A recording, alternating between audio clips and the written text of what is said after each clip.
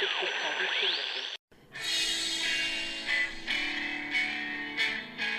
the fake news the enemy of the people, and they are.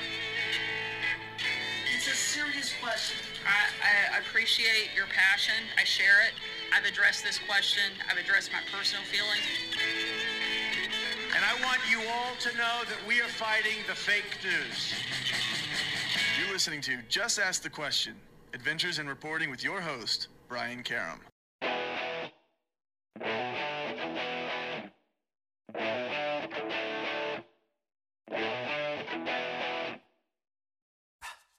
Hi, and welcome back to Just Ask the Question. I am your host, Bryan Karam, and with me today, it's a joy to have Bryan Fogel, who's the director of a very important documentary called The Dissident.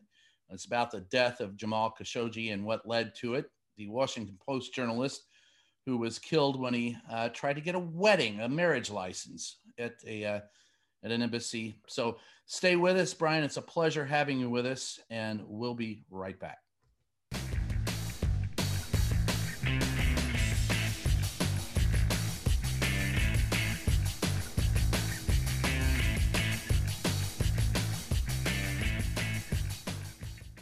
Hi, and welcome to Just Ask the Question. I am your host, Bryan Karam, and with us today is Bryan Fogel, the director of The Dissident, a documentary about the death of Jamal Khashoggi, the Washington Post journalist who was killed in Turkey. And we're going to start out, Bryan, the title of the show is Just Ask the Question. So I'm going to just ask you this. At any point in time, did you feel uncomfortable putting together this documentary or in any way threatened for doing it?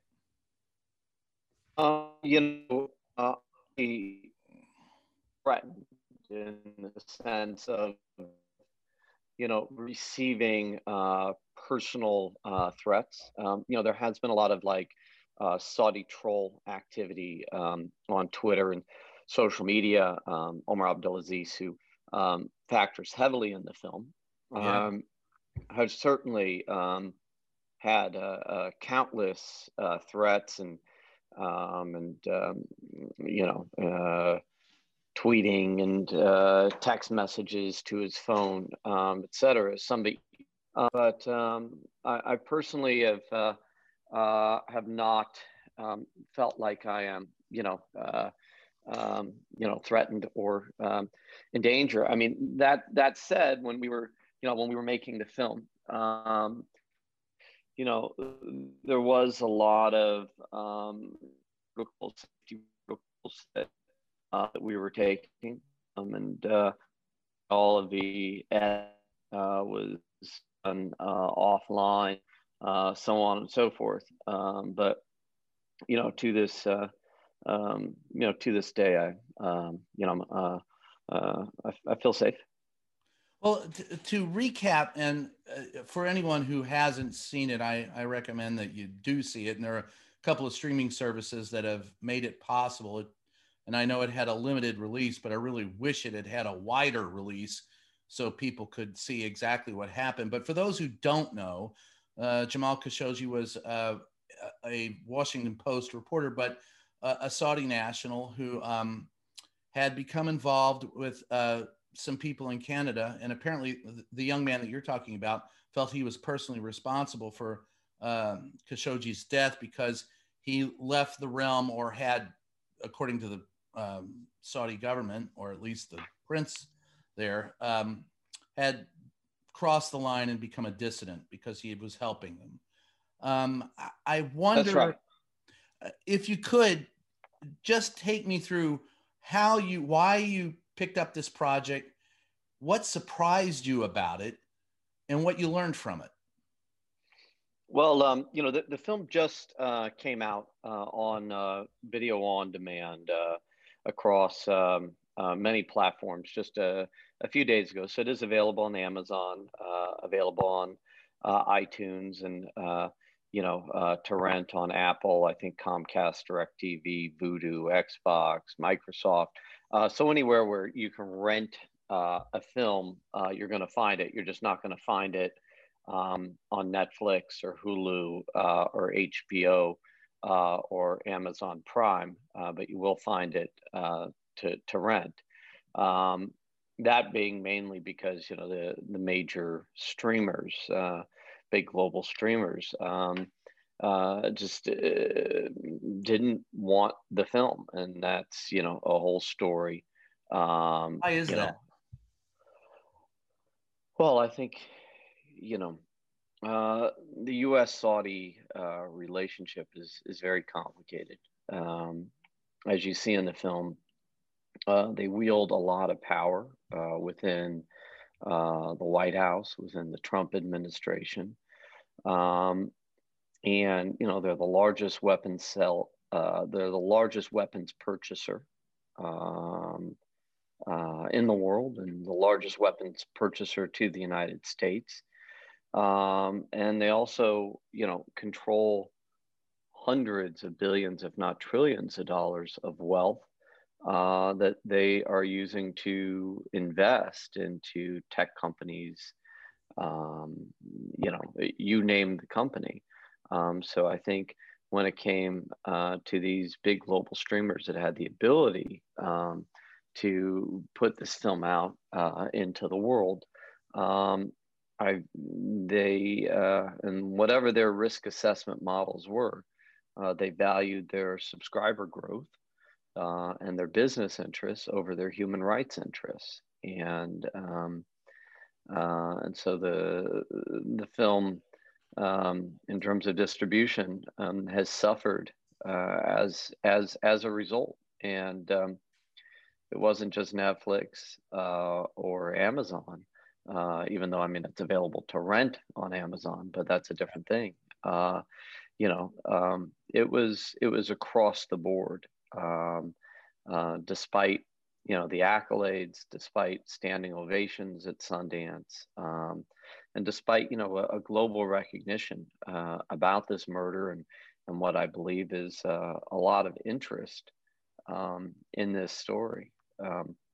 But that aside, when I decided to take on making this film, I was really looking for what that next project and what that next story was going to be, following Icarus, and having the incredible good fortune to have been on that journey, but also the accolades of that film that crescendoed with the Academy Award in March of 2018. I felt, I guess I'd call it a responsibility to continue to tell stories that would shine light into what I view and viewed as kind of dark corners of injustice in this world, and certainly the case of Jamal, human rights abuses. And so as his murder unfolded in those first 2 weeks of October 2018, my ears perked up, and over those next few months, I was able to build the trust of Hatice Cengiz, his fiance, Omar Abdulaziz, the Saudi dissident living in self-exile in Montreal, and the Turkish government.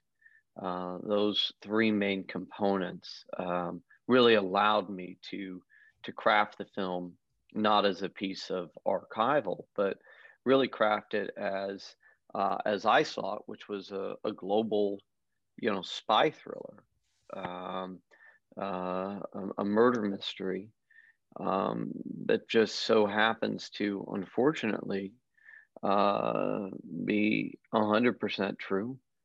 Yeah. And everything in the film, even though it's kind of crafted like you might find in The Bourne Identity, Yeah. it's as real can get. One of the more disturbing parts of it that I found was how there's audio tape and the transcripts of his murder, his dismemberment, and I was surprised. I knew of that portion of the story. I was unaware of how they disposed of the body. And that was, to me, very, very, I don't even know how to describe it. Sobering, scary, horrific, to think that in this day and age that for what a man says, you would go to those lengths to destroy him and any notion that he ever existed on the planet. I mean, that wasn't just a murder. That was an eradication. I think it speaks to a greater threat that we have right now in our society and in our modern world, which is, first of all, as you see in the film, they hacked Jamal, they hacked Omar with Israeli cyber hacking software called Pegasus. Yeah. And this isn't, this is used by the United States. It's used by countries all over the world, and there's really no regulation on this as long as you're essentially a government and has the means and wherewithal to acquire this software, this hacking software. And through this hack, they were able to not only, have full access to Jamal's phone and Omar's phone, and ultimately, as we see in the film, the phone of Jeff Bezos. But they were able to see that he was actively working to subvert their, and when I say their, the Saudis, takeover of Twitter through false narratives, through fake news. So what we see here is this, threat from social media, how in this case in the film, Twitter is essentially used for, not only misinformation and disinformation, much like we're seeing in our own country, but it's ultimately, arguably, the reason why they decide to murder Jamal, because he is tweeting opinions that are not, in line to what Mohammed bin Salman or the government would like him to say.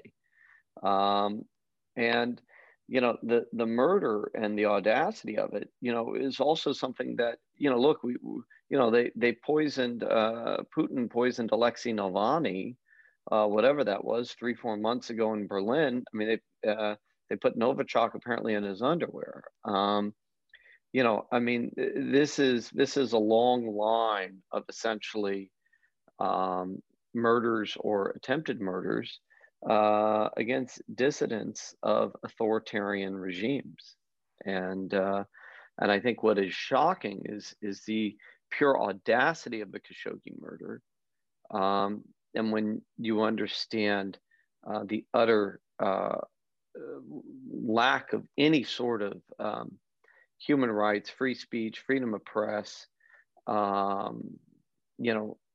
women's rights, etc., within Saudi Arabia. Yet, our country and every the vast majority of countries around the world have no problem doing business with doing business with them because the money is just too great.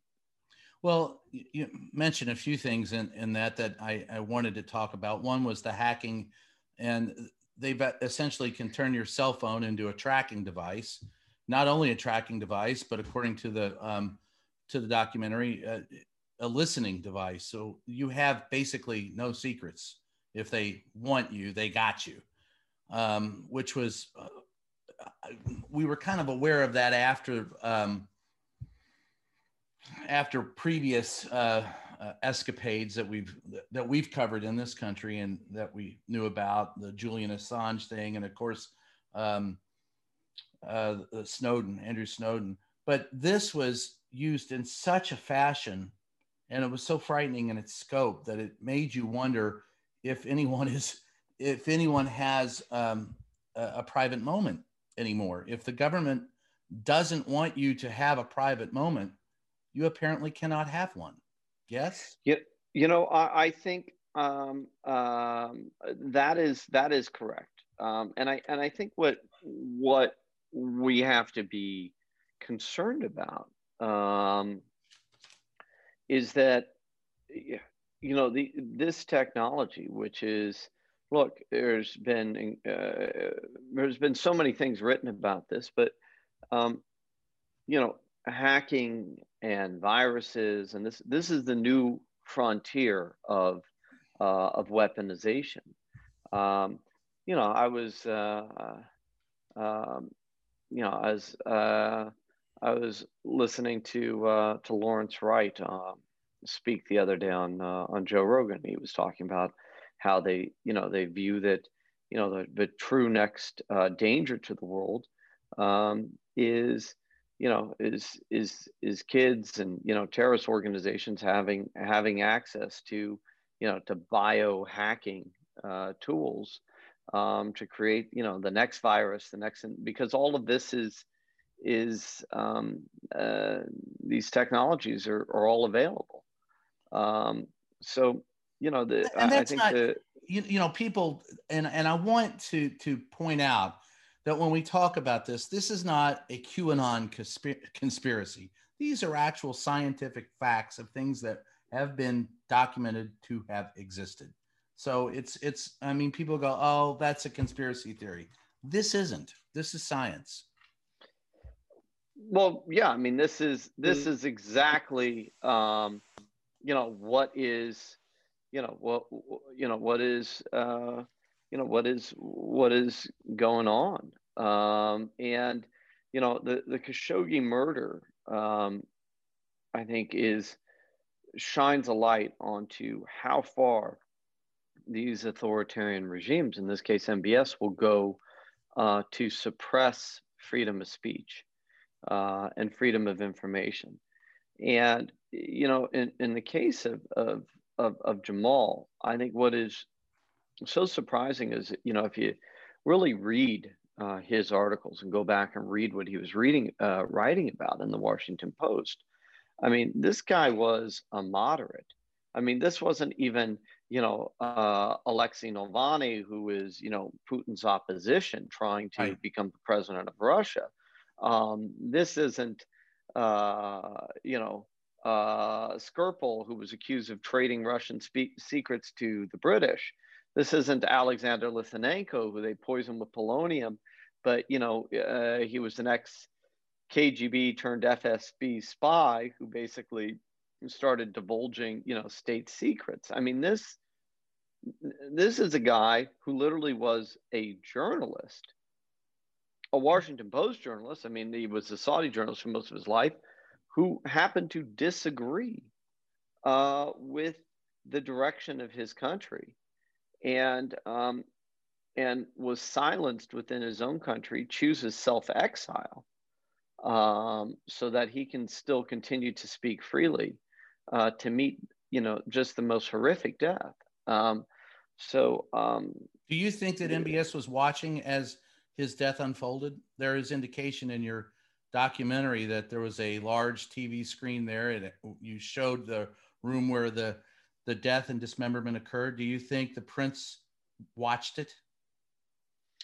Well, it's interesting. I after working on the film for a year, and the trust that was gained through the Turks, ultimately, they finally gave me the transcript to his murder. And this transcript to this day, it's not out there on CNN or BBC. I mean, literally, intelligence agencies, have the audio in this transcript. And then I, over a year, built this trust, and Turkey provided it to me. And in the transcript, it cuts off essentially right after they murder Khashoggi and take off his clothes, are on the verge of essentially dismembering him. I mean, just as horrific as it seems. And the transcript picks up a couple hours later, after he's been dismembered, and they're like removing his body in bags. And I asked my sources, and they said, well, we've chosen not to provide that. I said, well, did they call back to Riyadh? Is that why? And there was kind of without saying yes, there was a. So you believe that they? So I believe that after they murdered Jamal, especially because of the room that they chose, and that was the only room in the consulate that was actually bugged. That was the only room, sorry, that had a listening device. And the reason why they chose that room to place their bug, which of course, no intelligence agency is going to tell you how they got it there and everything. But what I was told is that the reason why that was the one room that they bugged, and lo and behold, that was a room that they decided to murder Jamal in, because there were other places within the consulate, but why that room? And that apparently was the only room in the consulate, and is the only room that they could securely communicate and have a video conversation with Riyadh. So I believe that after Jamal was in fact murdered, that they called back to the kingdom. The question is, of course, is who was on that call, but they called back to show arguably M.B.S. Saad al-Qahtani, that he had in fact been murdered. And that was that was frightening to watch that. Do you think that? Well, let's say that for after the break. We're going to take a short break, and we'll be right back.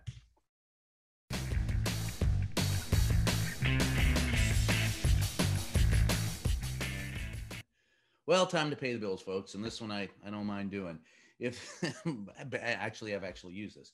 If this 2020 holiday season feels like it's been a long time coming, make it worth the wait with Omaha Steaks. Omaha Steaks makes the perfect gift for family and friends, or to treat yourself. All shipped directly to your door. They offer everything you need to bring families together for a delicious holiday feast. Okay, or maybe not, maybe just a delicious festival. Their deluxe grillers assortment package includes a variety of entrees, sides, and desserts. Right now, you can get this mouth-watering package. I've never actually seen a mouth water. Well, anyway, plus 4 free burgers and a free digital meat thermometer. And we all need a good meat thermometer. And an exclusive price only available to our listeners. So go to omahasteaks.com and enter the code QUESTION into the search bar. Get a jump on gift shopping with Omaha Steaks. Omaha Steaks isn't just a steak. It's actually a lot of them. It's a fantastic gift and a safe way to share the joy of the season with Omaha Steaks, guaranteed quality and safety with every order. Order the deluxe grillers assortment package today, and you'll receive 4 free Omaha steak burgers and a free digital meat thermometer. That's just a great straight line I won't use. When you go to omahasteaks.com and type question in the search bar, that's omahasteaks.com and type question. And if you need to spell it, it's QUESTION in the search bar, and you'll shop for the best gourmet gifts of the season. I like a good raw steak, so enjoy it. It is a lot of fun.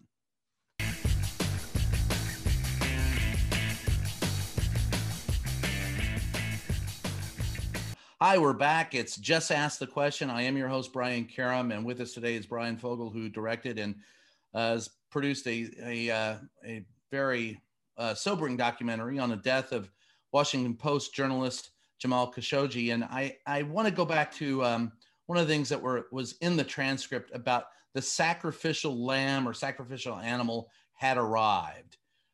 There is no doubt that there was a discussion. I take it, and that's what you state in the documentary, that this was a well-planned event from the highest levels inside the Saudi government.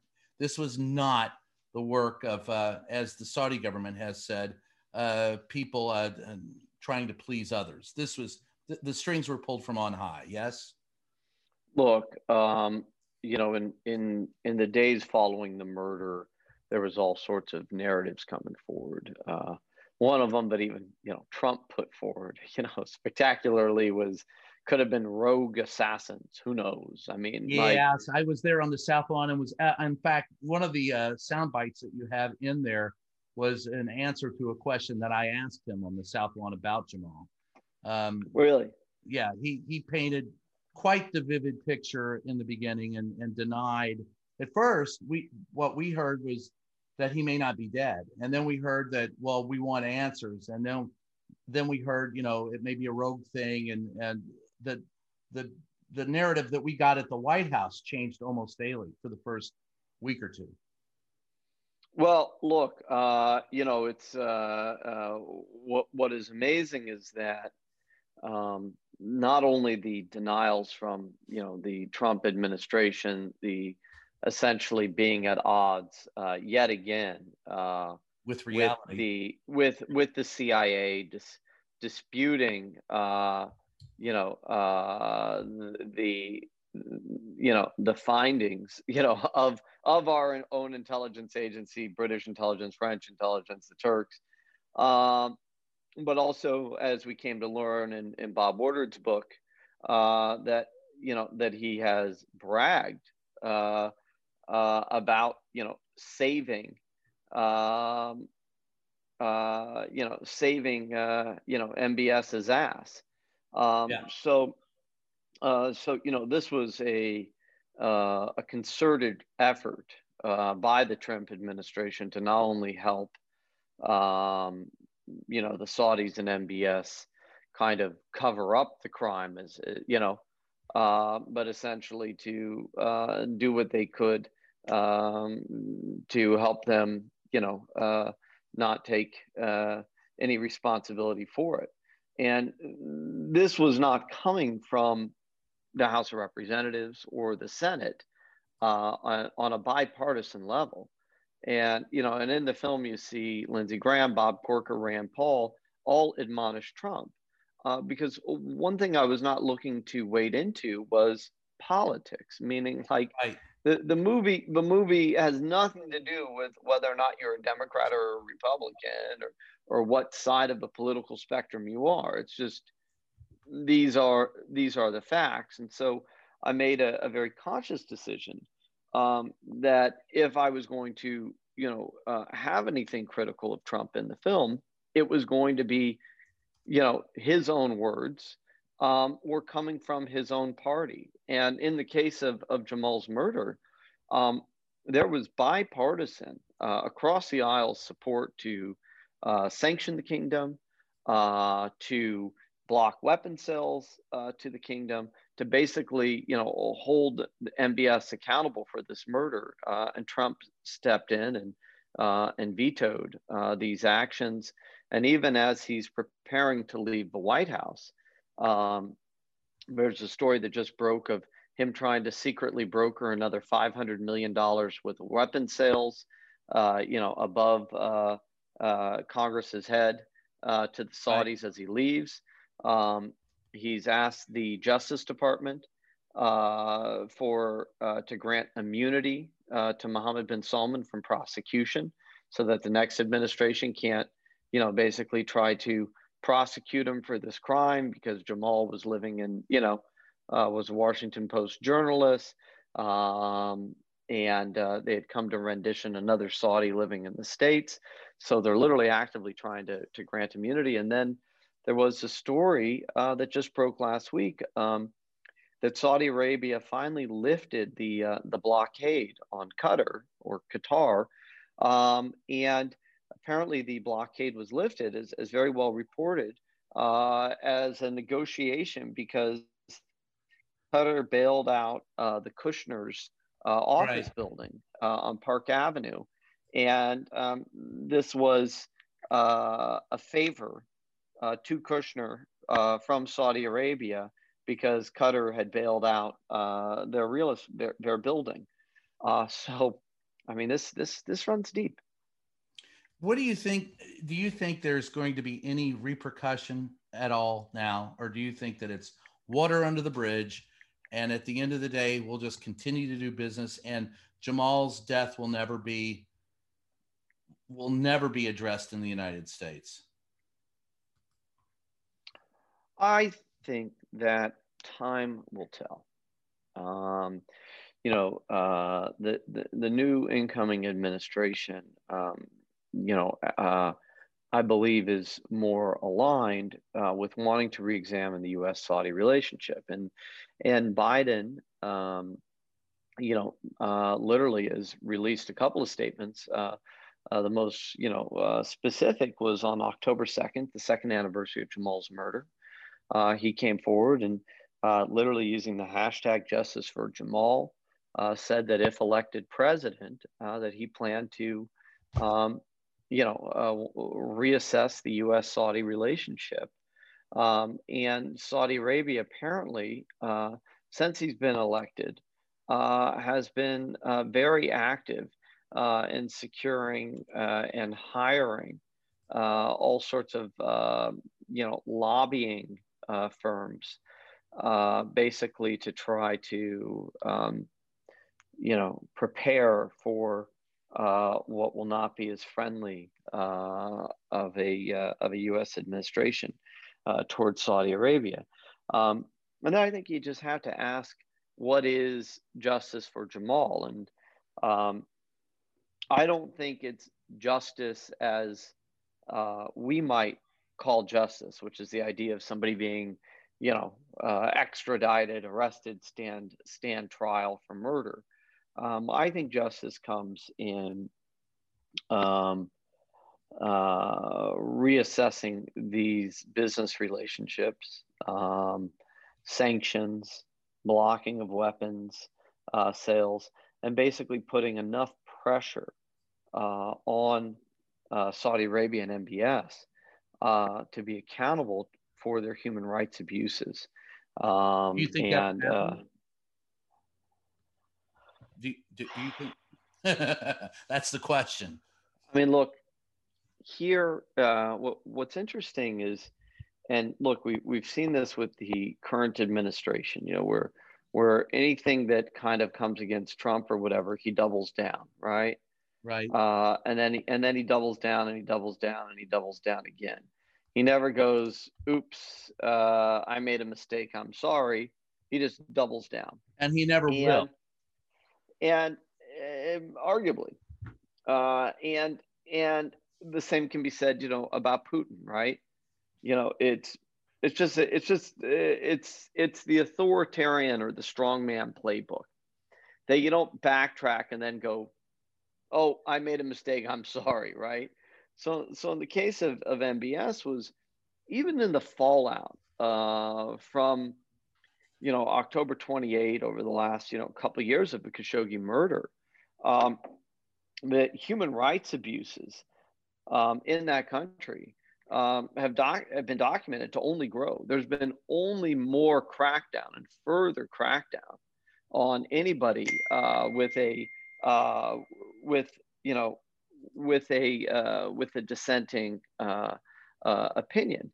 And I think probably the most public case is one of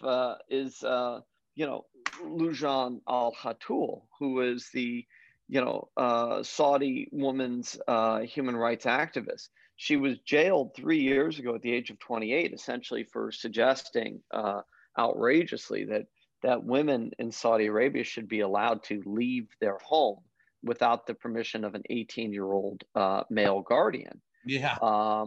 And she suggested that women should be able to wear what they want, not a full burqa covering everything except their eyes, and women should be able to drive. For this, she was arrested, thrown into a jail, tortured, and 3 years later, just this last month, she stood trial in Saudi Arabia. And you would think, with all this global pressure and outrage, not only of the Khashoggi murder, but all these countries looking into Saudi Arabia's human rights abuses, that they might have let her go, that they might have released her as, goodwill, right? Instead, they sought the maximum jail term possible, 20 years, and they sentenced her to 6 years in jail, an additional 6 years. So 9 years in prison.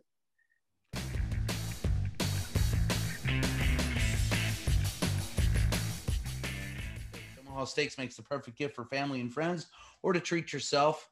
All shipped directly to your door. They offer everything you need to bring families together for a delicious holiday feast. Okay. When you go to omahasteaks.com and type question in the search bar, that's omahasteaks.com and type question. And if you need to spell it, it's Question in the search bar. And you'll shop for the best gourmet gifts of the season. I like a good raw steak, so enjoy it. It is a lot of fun. Hey, Just Ask the Question podcast listeners. If you've got a second, head on over to Twitter and follow our official page, JATQ Podcast, for all the updates your little heart could desire. That's JATQ Podcast. Again, that's at JATQ Podcast. All right.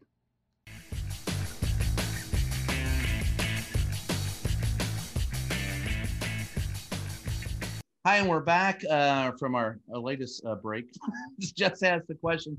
I'm your host, Brian Kerman. With me is Bryan Fogel, the director and producer of The Dissident, about Jamal Khashoggi and his death. And we were talking before the break about some of the other things that have happened in Saudi Arabia and some of the dissidents who have been punished. But again, as you were saying that, it came back to me that Jamal was not that guy.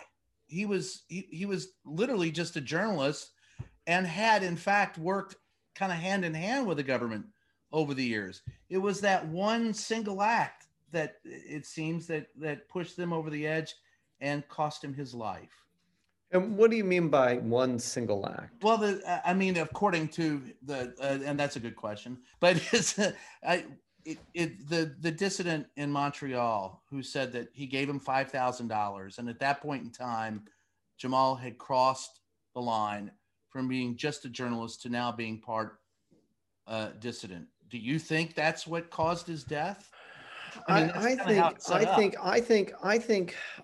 that, obviously Omar Abdulaziz feels responsibility, and right. And I think, but I think that there were a lot of variables, right? You have a guy, Jamal was 60 years old at the time of his murder. He had 1.75 million Twitter followers. He was an incredibly respected voice in the Middle East and in Saudi Arabia. And I think that M.B.S. in this brutality and ego-driven, regime that basically tries actively to suppress the thoughts and opinions of anybody who might not share his opinions or his direction for the country, that Jamal was a powerful voice. So I don't think you could say it was one thing. I think he was writing for the Washington Post, an American newspaper, and many of his columns spoke negatively about the relationship between Trump and M.B.S. and the Kushners, and saying that this wasn't healthy for the country. He didn't support M.B.S.'s economic vision for the country and wanting to bring Saudi Aramco public. He was in his columns speaking about the human rights abuses going on in his country, the lockdown of anybody who had a differing opinion of his. There's a moment in the film where he's speaking from a previous interview, and he's going, "They're locking up all of my friends. I mean, these people aren't even dissidents." So there was this guy who had fled the country, essentially living in self-exile, so he could write freely about what he was seeing was a misdirection of his country. And so whether it was helping to fund Omar Abdulaziz and paying for SIM cards so that, as you'll see in the film, that they can take back control of the Twitter narrative. Or if it was writing for the Washington Post, there was stories coming out following his death that Maggie Winston Smith or whatever was an advisor to Qatar, and that he was, apparently, working with her. It's hard, I think, to point an exact finger on it. I think it was a lot of things, and that it was coming from somebody who the Saudi regime looked at as an insider. And they obviously had some respect for what he had to say, or they would not have cared too much about what he did. They must have been afraid of who he was and how he could reach others. Well, on the other hand, though, I mean, they came after, Omar Abdulaziz with a rendition team, as you see in the film. Yeah. And this is a 27-year-old activist. I mean, what threat does he pose? And they've jailed hundreds, if not thousands and thousands, of what do you want to call it? Journalists, dissenters, I would call youth in the country that have had a differing opinion. Well, yeah, I think that, and that's all valid, but I think that they took that maybe I'm wrong, but I think they took that extra step with Khashoggi specifically because he had some influence, and that's why they, at the end, it cost him his life. His influence cost him his life. I think they took it more personally, perhaps, because here was a guy who that's frightening too, because that for the Saudi royal family for most of his career. So I think they probably also viewed it as more a personal betrayal. Complicated. Yeah, it is. And what frightens me about it is I see parallels in our own country. I don't know that journalists are going to be, hopefully not, put to death for speaking out in this country, but the Trump administration has, called us the enemy of the people and fake news. I do see, and you correct me if I'm wrong, I do see parallels between what occurred there and what is occurring here. I think there are strong parallels. Our democracy, and not just our idea of a right to vote, but democracy in the sense of having an ability to have a freedom of expression, freedom of thought, freedom of press, freedom of belief, has been in a true threat and danger over the last 4 years. And, not to get into the Trump of it, but we've had a president that has disregarded freedom of opinion that does not align with his. Yes. That has attacked the media, that has attacked the press, that has attacked any news outlet or press outlet that doesn't agree with him, or has attacked any outlet that he might even consider his allies that suddenly don't agree with him. And while we go, okay, yeah, this is funny, this is scary. I mean, he's locked out tons of journalists from his, news conferences. He has made, incredible attacks against the Washington Post, against the New York Times, literally, waging a war against Bezos because he owns the Washington Post. Yeah. And like an authoritarian way of thinking, M.B.S. couldn't understand, Mohammed bin Salman couldn't understand, because he had a business relationship with Jeff Bezos. He couldn't understand how he couldn't control his own newspaper from writing negatively about M.B.S. and the Khashoggi murder. He literally blamed Jeff Bezos. And we've seen the same thing with the Trump administration. Yes. This idea that the press is a vehicle to be manipulated and controlled, to write what you want them to write, rather than to have a freedom of opinion. And while it might seem like it's not that scary, what we've just witnessed this last week, with the insurrection and essentially an attempted coup, is startling to see that we're not that far away from from what Hitler did in Germany. I was standing in the briefing room, and I don't mean to interrupt, but there are two things that remind me that, and the reason why I asked the question. I was standing in the briefing room one day and asked the President of the United States about a suit that his campaign had brought against the New York Times, and it was over an opinion piece.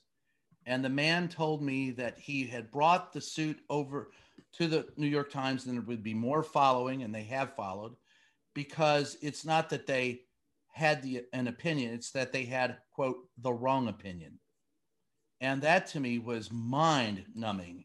And the fact that we kind of rolled with it bothers me even more. What I am concerned about in this country is I watched what happened to Jamal, and I have gotten, and I told you before we started this call, I've received death threats, and some of them were eerily familiar to me when I saw the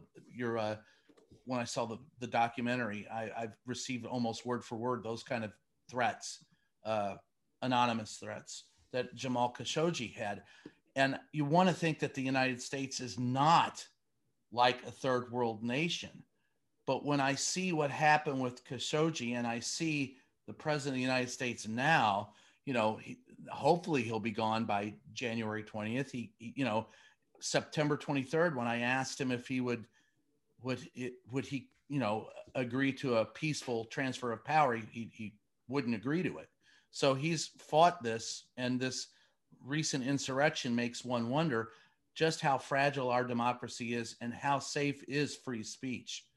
And the thing that bothers me, having gone through this, is that it's all been twisted. We're the enemy of the people, yet they're the ones lying. They call us the fake news, yet it's them who make the stuff up. And I saw that. Were you aware of that, putting together the documentary, how eerily familiar that actually was?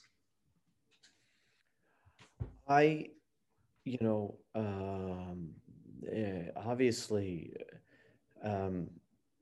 I was aware of, having come out of what was Icarus, right? Which is a story about,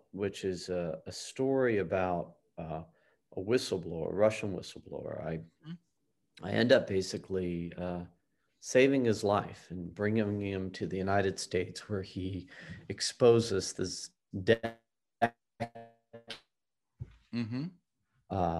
scandal that Russia basically had been cheating world sport, the Olympics, international competitions for decades under a state-sponsored doping operation. And here was all the evidence for all, there was no question about it. And yet to this day, Russia denies this. Putin has blamed everything on the act on one man, Grigory Rodchenkov, right? And the narrative in Russia, right? And as been presented by state TV, because there isn't, there is control of free speech and free press in Russia. There's even been laws passed, right? And people are so scared of Putin that even if you have a dissenting opinion, or in the case of Alexei Navalny, the guy gets poisoned, right? Right. So people have went, okay, I think I'm just going to zip my mouth when it comes to Putin if I'm going to live in Russia. And that goes from, the oligarchs all the way down. Like everybody goes, I don't know who's listening. I don't know where the danger is. Well, that's certainly the case in Saudi Arabia, meaning the narrative in Saudi Arabia is that Jamal's Muslim Brotherhood, Jamal's a terrorist, Jamal was working with terrorist organizations, Jamal was on ISIS. And I've seen fake reviews written on the Dissidents IMDb page, clearly from Saudis, talking about, this guy was a terrorist and how he deserved to be killed. And right? Right. My point is that there reaches a place in societies, in authoritarian regimes, where there is so much repression, where there is so much fear, that people stop speaking the truth. They're afraid to speak out. That is the case in Saudi Arabia. That is the case in Russia. And I think what we have been starting to see in our own country is that there is a fear, and has been a fear, to go against this administration. I believe, that the Dissident, while you can go rent it, was not picked up by one of these major streamers, partially due to these mega companies just simply not wanting to take on Trump. He's been trying to break up Amazon. He's waged a personal attack against Bezos, and I think if you're looking at American businesses, well, that's done. But Right. we don't want to get on the wrong side of this, because he actually has the power to hurt us. And that, in a democracy, in a free thinking society, if all of a sudden you're thinking about the risks and rewards of speaking truth to power, right? That becomes a scary place. And, even Reed Hastings of Netflix, when asked why he pulled Hassan Minaj's episode of Patriot Act off the air, a year and a half ago, which criticized M.B.S. and the murder of Jamal Khashoggi, he said, "We're not a truth to power company. We're an entertainment company." And I think that doesn't just speak to Netflix. It speaks to the, larger, I guess, what I would call disease of freedom of thought, freedom of opinion, freedom of press, freedom of information, that is starting to,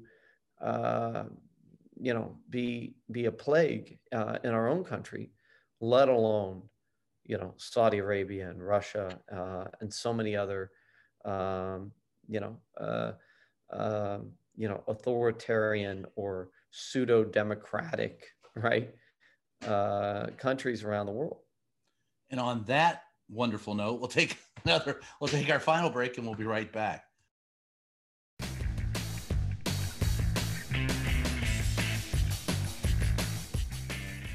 Hey, Just Ask the Question podcast listeners. If you've got a second, head on over to Twitter and follow our official page, JATQ Podcast. That's JATQ Podcast. Again, that's at JATQ Podcast. All right.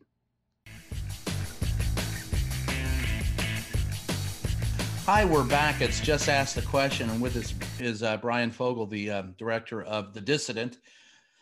I guess when we left it, we were talking about what we see in our own country, paralleling what has occurred in Russia and Saudi Arabia and other repressive regimes. Do you see a reason for hope now, or do you think even with the passing of this administration that it's still something that we have to be aware of, cognizant of, and police? I think obviously the passing of the Trump administration, I think, is hopeful of a return to I don't know what the word is. Societal norms.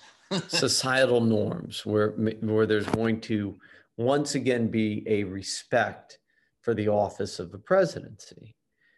But I think that you have to take Trump out of this equation and look at the larger picture. And that larger picture is, the cybersecurity threats that all of us are under, and this is what we get into in the dissident. I mean, not only is there the ability to hack somebody's phone essentially at will and gain any sort of information about them, but this is there were new privacy notices that came through on Facebook that you had to accept, that they were going to have, that you were allowing them to have full access essentially to your device. If you don't want to stay on Facebook, you can basically delete your account, but they're going, hey, we might be able to access this. And so take it or leave it. Right. And not only that, I mean, so this isn't just, I mean, these are, this is all these companies. I mean, Google, when you go and do your thing, right? I mean, depending on what your things are set, your privacy is set to, but clearly if you're Google, you can change those settings, will and be, and know anything on the back end. Doesn't matter what you might set it to. It's right. They're still going to find out. They right. And they know where you are, where you traveled to, where you drove to, where you walked to, where you went to, what you looked at, what you bought, what you shopped, where you text, where you went, and so this is the state that we are under. And all that it takes is a small abuse of these tools, as we see in the dissident, where this technology is actually used to then go and murder people. And in the case of Pegasus and the NSO, the Israeli cyber hacking software that's been sold, it's been sold to countries around the world. And in Mexico, it was sold to the government of Mexico, and it's been traced to something like 15 murders. It's been traced to the hacking of more than 1,600 journalists around the world. And I'm sure that number is much higher now, that basically their own governments attacked them with Pegasus to find out what they were writing about. God forbid they're writing about the opposition party. There was a country in Africa, Ghana, who had basically used Pegasus to hack the phone of the opposition party and then murder members of the opposition party to basically stop the opposition. So I think we got to look at where these bigger things are. And as even in, the, belief that Trump is going to be out of office, all the things that happened under that administration, where we saw all of these kind of freedoms that we think we have and take for granted kind of under attack. And we also see the rule of law under attack, and the expanding of powers that we never thought possible as Americans. We have to be, I think, incredibly diligent to regulate not only these businesses, but our own government for further accountability. I mean, look, it's not just when Snowden came out, with the leak of what had happened, with the NSA, right? There was that moment of, oh my God, how dare you, Edward Snowden? And here we're still trying to, extradite the guy and bring him back, to the US. But let's face it, I mean, guy was a hero. I mean, he certainly let us know stuff that we needed to know. Maybe his methodology and what he leaked, and I certainly don't agree with Julian Assange's methods at all. At all. I mean, no. I view him as a pirate and kind of a criminal. He is a criminal. I agree. However, what he has exposed which a lot of things he shouldn't have exposed. Right. But there's a lot of good in a lot of the stuff he exposed too. Yeah. I think gives anybody a reason to, to perk up their ears and go, what are we going to do about this? What's your next project? Well, The Dissident just came out on Friday, so I'm hoping that a lot of people will go and find it on video on demand. I've been working on two other projects I don't want to discuss freely, both documentary projects, both that tackle what I view as important subject matter. And I have a scripted project. Want to give just a little hint of what the subject matter is on the docs? Not yet. I won't tell anybody. Just a small one. But I have a scripted series in development also with a major studio that also looks at a very incredible crime of the 20th century that is deeply political and kind of goes down the same path of Icarus and the Dissonance. So, so I'm continuing. I want to keep telling stories that have impact, and hopefully we'll keep audiences on the edge of their seats as well. The Dissident certainly did, and and I thank you for letting me have an advanced viewing of it. It was, like I said, very sobering, very telling. It hit me personally, but getting away from the personal angle of it, what you mentioned about hacking, what you mentioned about, and by the way, I did want to tell you the graphics and the animation were fantastic. I don't know who did those for you, but just as a technical critique, those are really great and help tell a story I think that you couldn't have told otherwise with traditional video. But that aside, the idea of the problems of free speech and privacy and how a government can manipulate both I think are very telling for this country and something that we have to police on a daily basis, even with a new administration. So I really do. Absolutely. And I think, look, in crafting the film, we really wanted to craft it as a thriller. And so to that extent, those big graphic animated CGI sequences, which are pervasive throughout the film, was all in trying to create that big cinematic thriller. The sound, the score, not being able to see it in a big theater is unfortunate, but it really, that was very purposeful in the crafting of the film with my creative team, is how to make the film feel big and play as a big film. Rather than something that felt like news, and hopefully, audiences will enjoy that. On the issue of the new incoming administration, I think it's the same thing.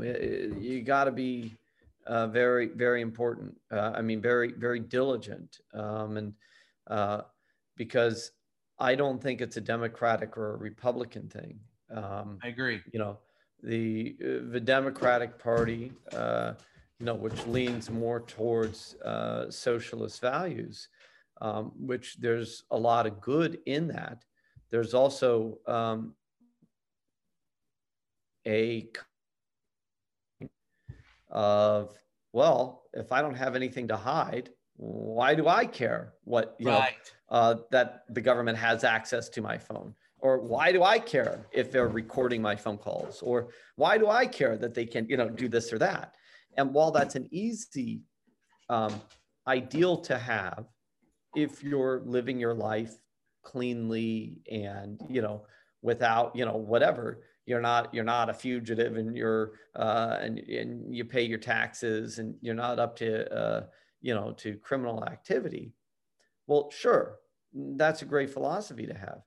But that philosophy is also dangerous in the concept of the information that is available to everyone and how it can be misused. And so it's not about, because I've had this with many friends. I had a conversation recently, and I said, okay, well, as we all get COVID vaccines at some point, it hasn't launched yet, sometime next 3 to 6 months or something, there's going to be some app on our phone as this really becomes available, that as you go into a restaurant, as you go into an airport, as you go in, right, you're going to have to show, here's my app, here's my phone. They're going to scan your phone and it's going to show that you have the vaccine, right? In principle, you go, okay, no big deal. That's fine. But that app on your phone is basically a global app. That app is essentially a government app that governments can share. And who says that that app doesn't have a backdoor into everything else on your phone? And I was the government and I was building my COVID app, right? Why wouldn't you build that technology in? And, I was talking to a friend of mine and she said, oh, well, who cares? They can track me. I don't care. I have nothing to hide. That's not the point. And that's not the point. You're right. Well, listen, Bryan, I really do appreciate you. Fascinating documentary. I hope everyone goes out to see it. It like I said, it touched me personally. And once again, I appreciate you being on the show. I'd love to have you back sometime to talk some more. I hope so. Let's do it. Let's do it. This is Just Ask the Question. I am your host, Bryan Kiram. Thanks for joining us.